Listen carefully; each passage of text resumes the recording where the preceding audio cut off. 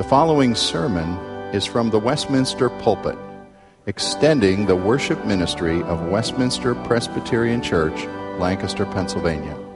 We are a local congregation of the Presbyterian Church in America. Please contact us for permission before reproducing this message in any format.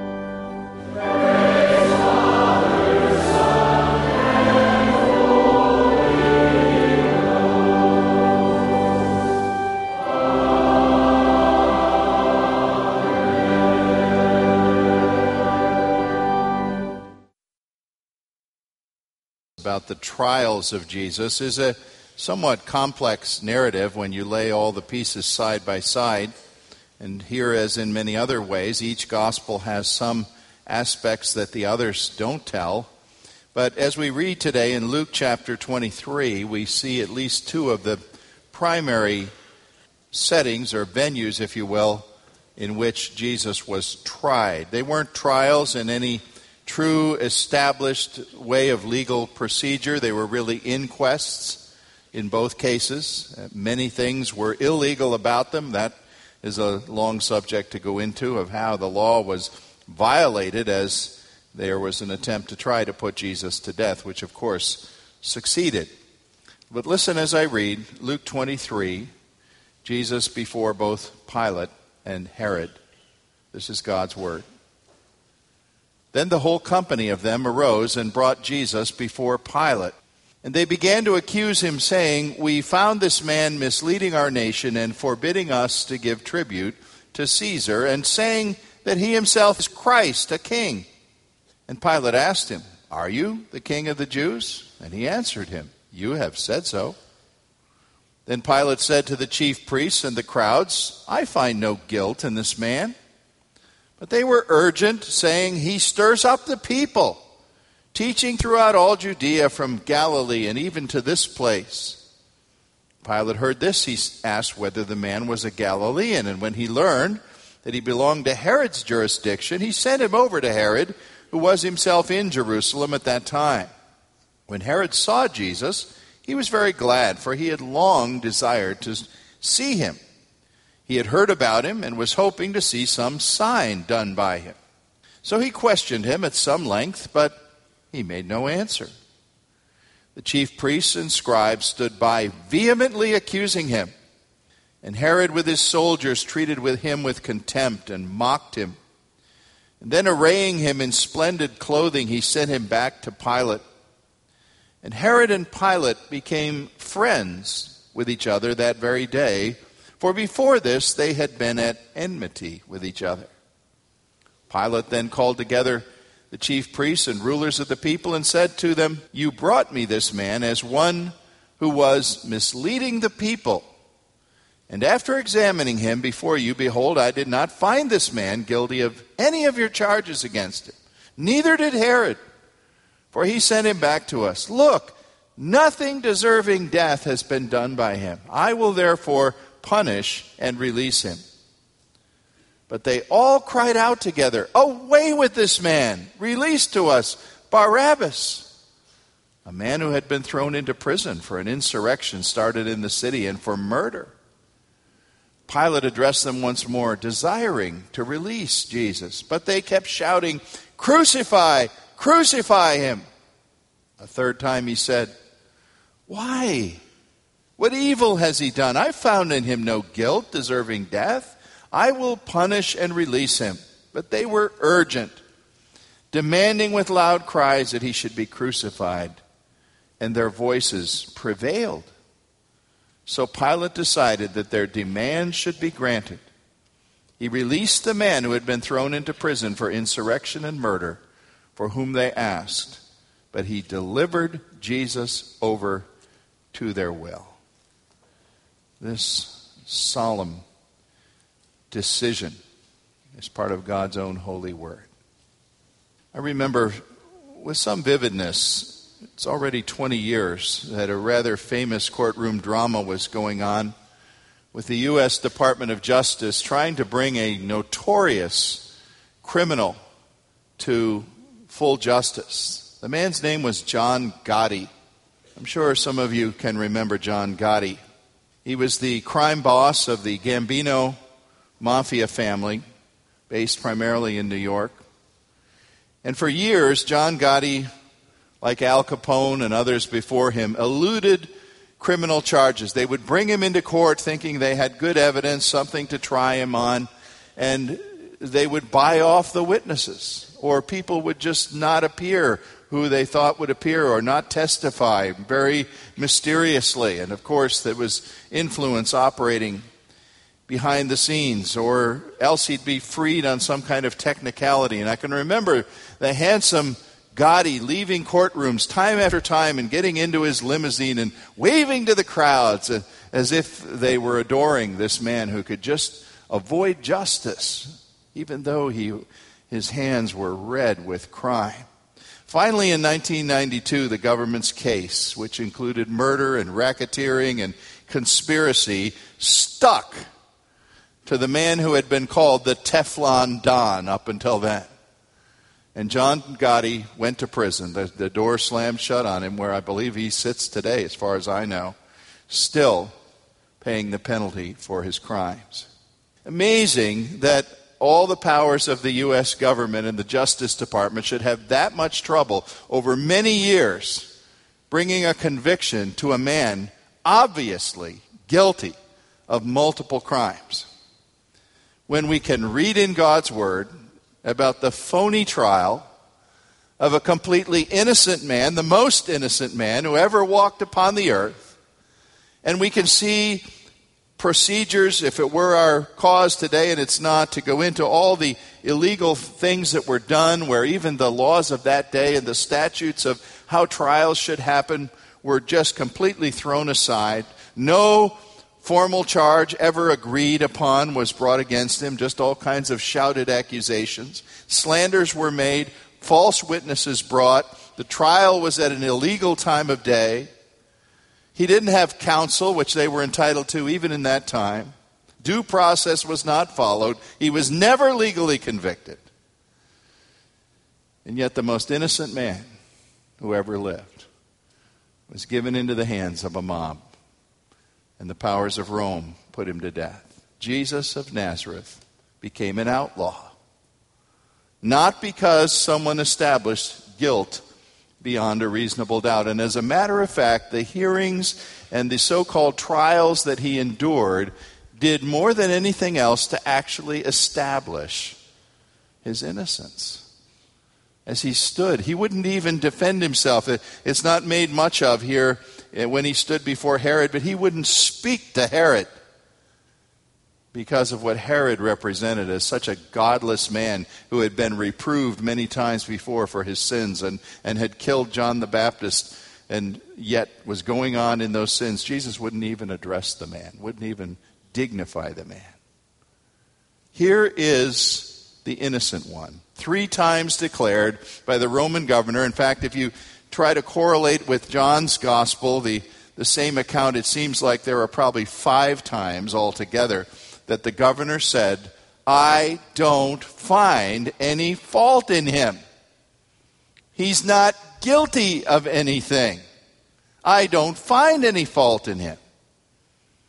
And yet we who have learned to understand what no-fault insurance is and no-fault divorce discover here no-fault crucifixion.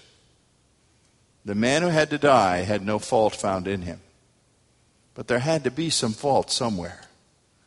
And that's what I want you to think about this morning. In the first place, I would change channels and take you back briefly to the Old Testament, because there's a background piece of thinking that will help you understand what's going on here. If we would look at the biblical qualifications for an acceptable sin offering.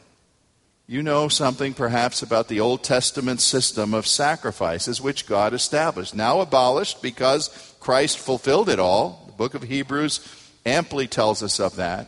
But once and for a long time, God put in place a system of offerings, some with blood, not all bloody, but the sin offering that was brought particularly at one climactic time in the year involved people bringing an animal and understanding that in the slaying of that animal, their sin was put upon that offering and taken from them. Now, you can read the detailed things that the law provided for these sacrifices, and, I must say it doesn't make entertaining reading to read about how all these animals were to be raised up and brought in particular ways and killed and so on. You begin to think about all the blood and all the gore involved in the Old Testament sacrificial system. It's pretty amazing. We live in a day when red meat gets to our table in clean cellophane.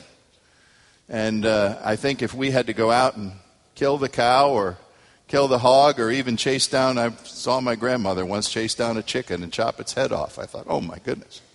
If we had to do that, we'd all be vegetarians probably, except me. But it would disgust us. The blood, the gore, what would have to be faced to even put meat on our tables. I wonder how many of you joined me being pretty disgusted this past week, finding out we've been eating something called pink slime. Did you hear about the pink slime in our hamburger? Yuck! I hope they all abolish that stuff. Well, you think about the sacrificial system of the Old Testament, and it's really amazing to think that on the Day of Atonement, that the high festivals, when people were bringing thousands of young sheep or animals to be slain, there were priests working in shifts during the day to take these animals and cut their throats and put them to death. You think of the blood that was flowing. It's something that really becomes repulsive to people. And there are people that say, I don't want to have anything to do with that bloody God of the Old Testament. Give me the loving God of the New Testament. Well, God certainly has no problem with schizophrenia, I can tell you that. He's one God, Old Testament and New. But he was teaching something, and even by bringing you to a point of being disgusted, perhaps, to consider it, I call it the great show and tell lesson of history. God was showing the consequences of sin that lead to death. Sin means death. Sin brings death. And without the shedding of blood, God said, there's no remission for sin. You say that? That's terrible. I don't like that. Well, then don't sin, and you won't have to face it. But the Lord's commandment in the first place was sin is a deadly thing. And he established in Israel this graphic demonstration going on for centuries so that people would, I guess, recoil from the gore of it and think that's terrible. But as alongside learning that sin requires death, they were learning that the death of a substitute could also be effective according to God's plan. And so God was instructing them in all of that. Now we know many requirements, many specific things were set forth about these sacrifices. The book of Exodus 12 talks about a lamb being a year old without blemish or defect. You didn't bring God the reject. You brought him the prime animal, the clean animal that had no disease. And Leviticus established a principle that they would be set aside for a few days where they could be observed. And there were probably, the equivalent of kosher supervisors who came in. I was at the hotel in Jerusalem years ago when a very self-important looking rabbi strode into the hotel, and we were having breakfast, and I was told he's the kosher inspector, come to make sure they were keeping the kosher kitchen. We probably had people like that who said, well, yes, these are the best animals. We have to check them out. But all of this was symbolic. In Hebrews 9:10 says, it was all a matter of external regulations that applied only until the time of the new order. The new order was Jesus Christ. And Hebrews 10:10 describes that new order, saying, we believers have been made holy through the sacrifice of the body of Jesus Christ once and for all.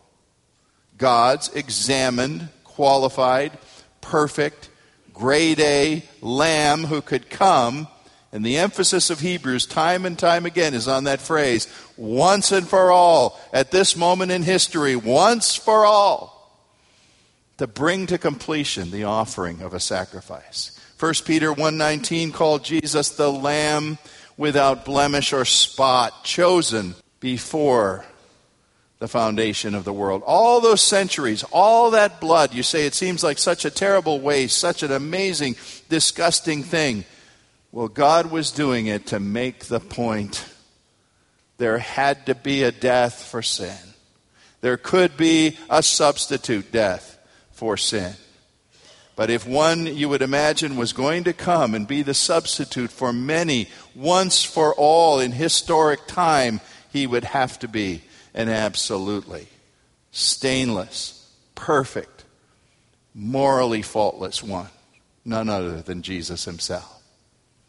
Well, in the second place, then, if we move from those sacrifices, I'd ask you to think about the ways in which we know that there's much testimony to say that Jesus was that sinless one. Broad testimony to the perfection and qualification of Jesus as a sinless sacrifice. He was put under a microscope.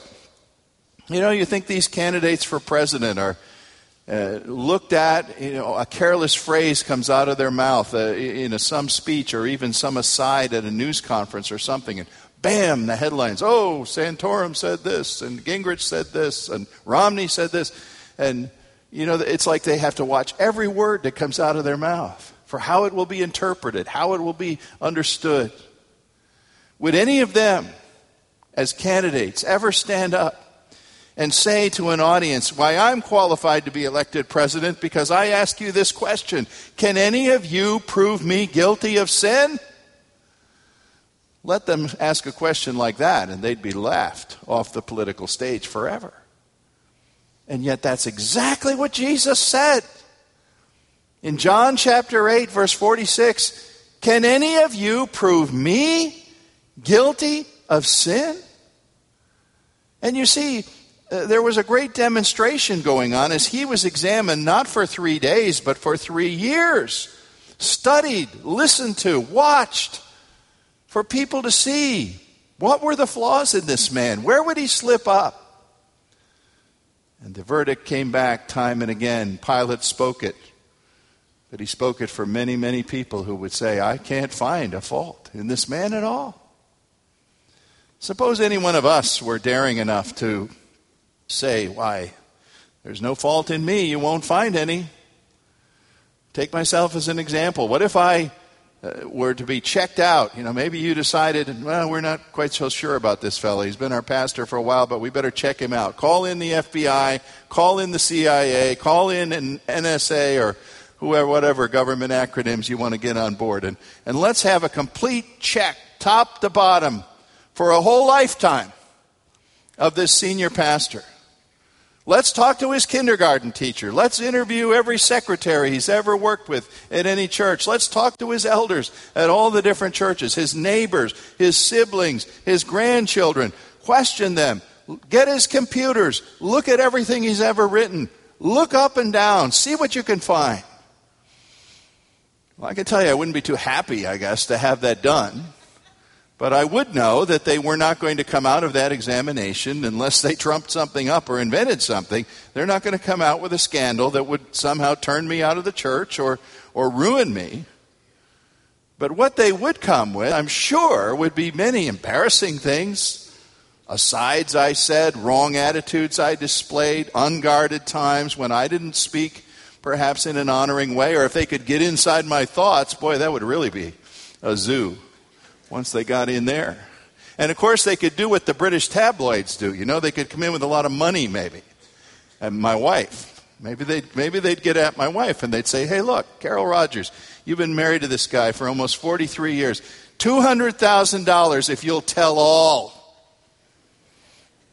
When I think about it, probably 10,000 would make her sing like a canary. But she's not here this morning. They could find out a lot, couldn't they? I don't think they'd destroy me, but they could sure embarrass me. Well, this is what was done with Jesus. People looked at him from every angle. They studied him. They talked about him. They compared notes on what he said.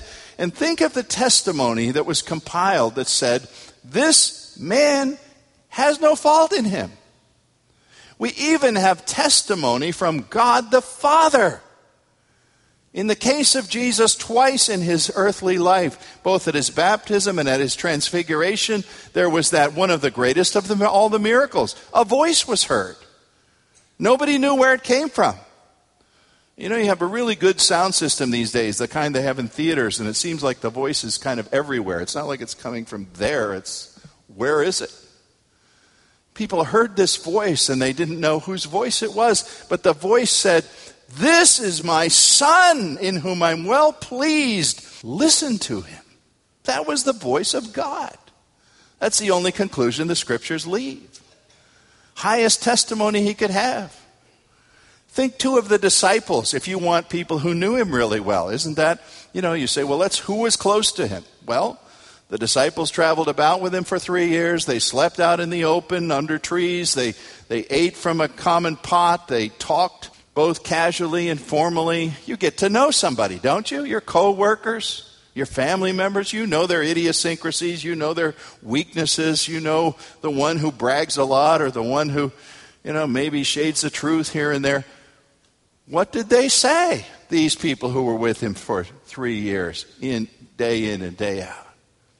Well, John, at the end of it, was willing to say he's Jesus, the righteous. Peter called him the Holy One of God.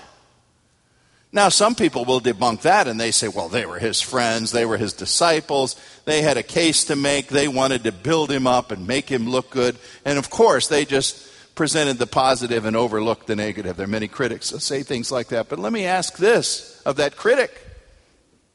Do you, at the end of the day, believe you would be ready to devote your life and literally even to die for a man that you knew was a fraud? For a man that was just some kind of a manufactured image that you had helped to bolster? Would you die for him? These men did.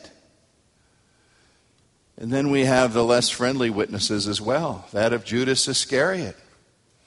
Matthew 27:4 tells that he had betrayed Jesus, sold him for a sum of money, had great remorse, and said before he killed himself, "I have betrayed innocent blood." There was the strange thing, too, in Matthew 27, the wife of Pilate. Only Matthew tells about that. How she came to her husband, knowing who was out there on the pavement being tried, and I guess sent a message or got him aside for a moment and said, "Pilate, get away from that man. Don't have anything to do with that man. I suffered in a dream. The gods gave me a dream about him. He's a just man," she said.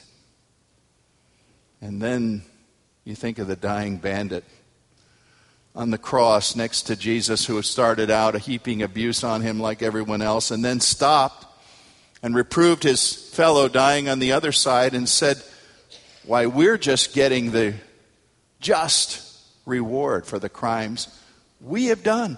This man has done nothing wrong." Well, we could go further and summon more witnesses. But have you ever thought about the fact that nowhere does it ever say in the Gospels that Jesus apologized to anybody? Does that mean he was a rude man? Or does it mean he never had anything to apologize for? It never says that he asked advice of anybody. Hey, I ask advice of people all the time. We have so many experts in this church in different fields. I'll say, "Tell me about this," or "What I've always wondered about this," and educate me. Jesus never did that. He didn't need to be educated. He was a perfect man. Pilate gave the judgment that was the world's judgment. No fault in him at all. It was an absolute statement. Not just, I haven't uncovered it in a 15-minute interview. It was a statement that extended to all the corners of the world. If we called on every citizen of this nation and far beyond, wherever Jesus has spoken or been known, no one would come and say, "Here's a fault proven against him."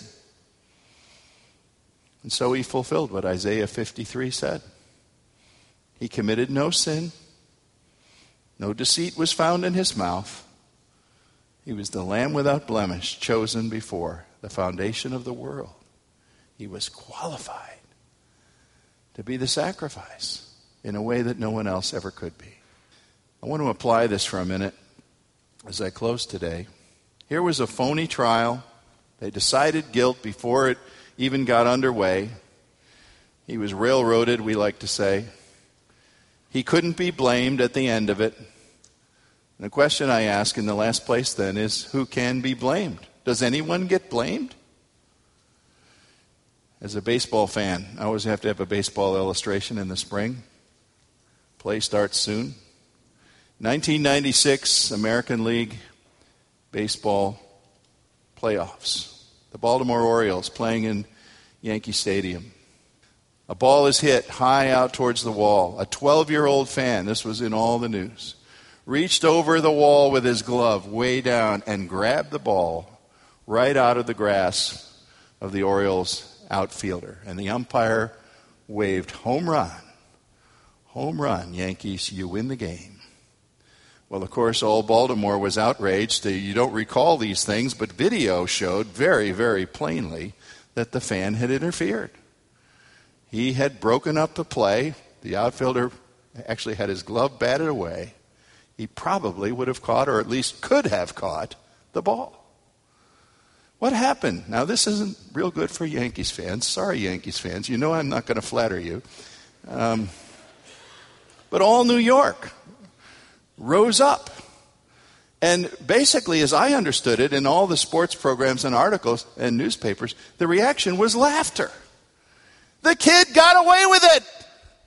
Isn't that great? Hooray for us. The kid got away with it. There wasn't a big denial to say, no, it really was a home run. The response was, the kid got away with it. And thus he became a hero in that trivial sense to a society that says the important thing is what you can get away with. Not are you wrong, not are you blameworthy, but will you get caught? And that's society we live in. The scheme is today, no-fault society. If I'm blamed for something, I was sick that day. I wasn't performing 100%. Oh, you have to understand, I had an unfortunate childhood. Must have been a genetic disorder. Are you paying attention to the tragic, terrible, pending trial of the soldier from Afghanistan? 17 civilian deaths. It's pretty obvious that the man took the weapon and went and shot these people. Why would he do such a terrible thing? Well, his attorney's already told you. I'm putting the war on trial. It's the war. Because, of course, it can't be my client. Murderers, rapists, abusers, breakup of marriage, you name it. We find somebody to blame, but it's never us. And the abdication of responsibility is a great epidemic in our time. Matthew 27 reports an incident about this trial before Pilate that Luke 23 doesn't tell. A memorable scene as the governor saw how things were going. He knew what was politically advantageous for him to do.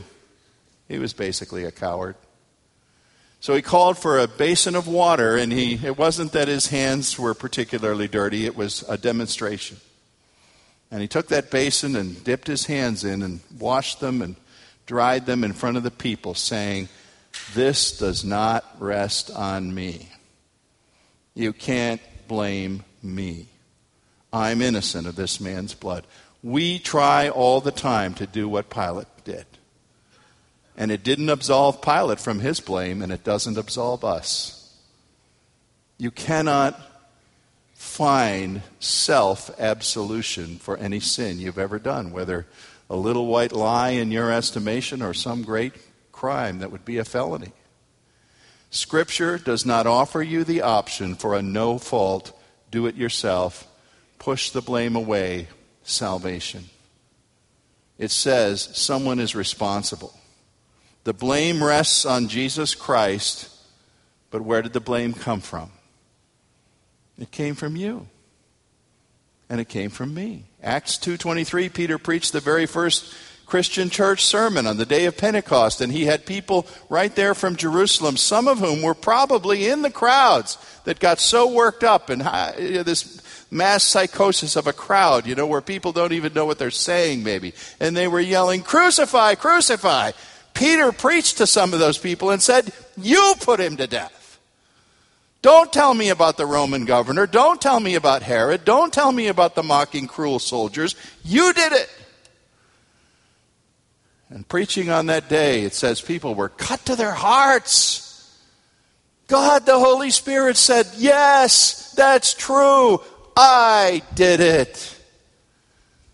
And that was the beginning avalanche of Christian conversion. 3,000 people understood that in one day. What is the definition of a true Christian? I try to make it simple from as much as I can. It doesn't have to be complicated. One definition of a true Christian is the person who can say, I did it. I'm to blame. Jesus hung there in shame and nakedness, bruised, bleeding, abandoned because of me. And in me did 2 Corinthians 5:21 become true for him, that God made him who had no sin to be sin for me, that in him I might be made the righteousness of God. That's what a Christian is. Not someone who says, I think Jesus was a great man, a very great man, wonderful, wise. Oh, he said amazing, fabulous things. A Christian is a person who said, I was there when they crucified my Lord. I put him there. That's what Paul said in so many words, various times. I nailed him there, all because of me. Blame me, God. And in saying that to God, we find out that God's wonderful forgiveness flows and sets us free. The Old Testament book of Leviticus, chapter 1, had a word of instruction to people about how to claim the sin offering that they brought, the lamb. It told that the person was to step up, bring the lamb, put it on the altar, and put his hand upon it and say, this represents my household. This represents my sin. Ladies and gentlemen, that's what God invites us to do in the gospel. It's really so simple, but people keep missing it. Come up to the altar, put your hands on the head of the grade A, perfect, certified, morally pure sacrifice, Jesus. And don't just say to me, oh yes, I did that when I was 8 years old in Vacation Bible School or 12 years old when I joined the church. Put your hands on him today. And understand that the sin of today, the lies, the deceptions, the lusts, the bad relationships, the anger, everything that's in your life today goes from your hands unto his perfection.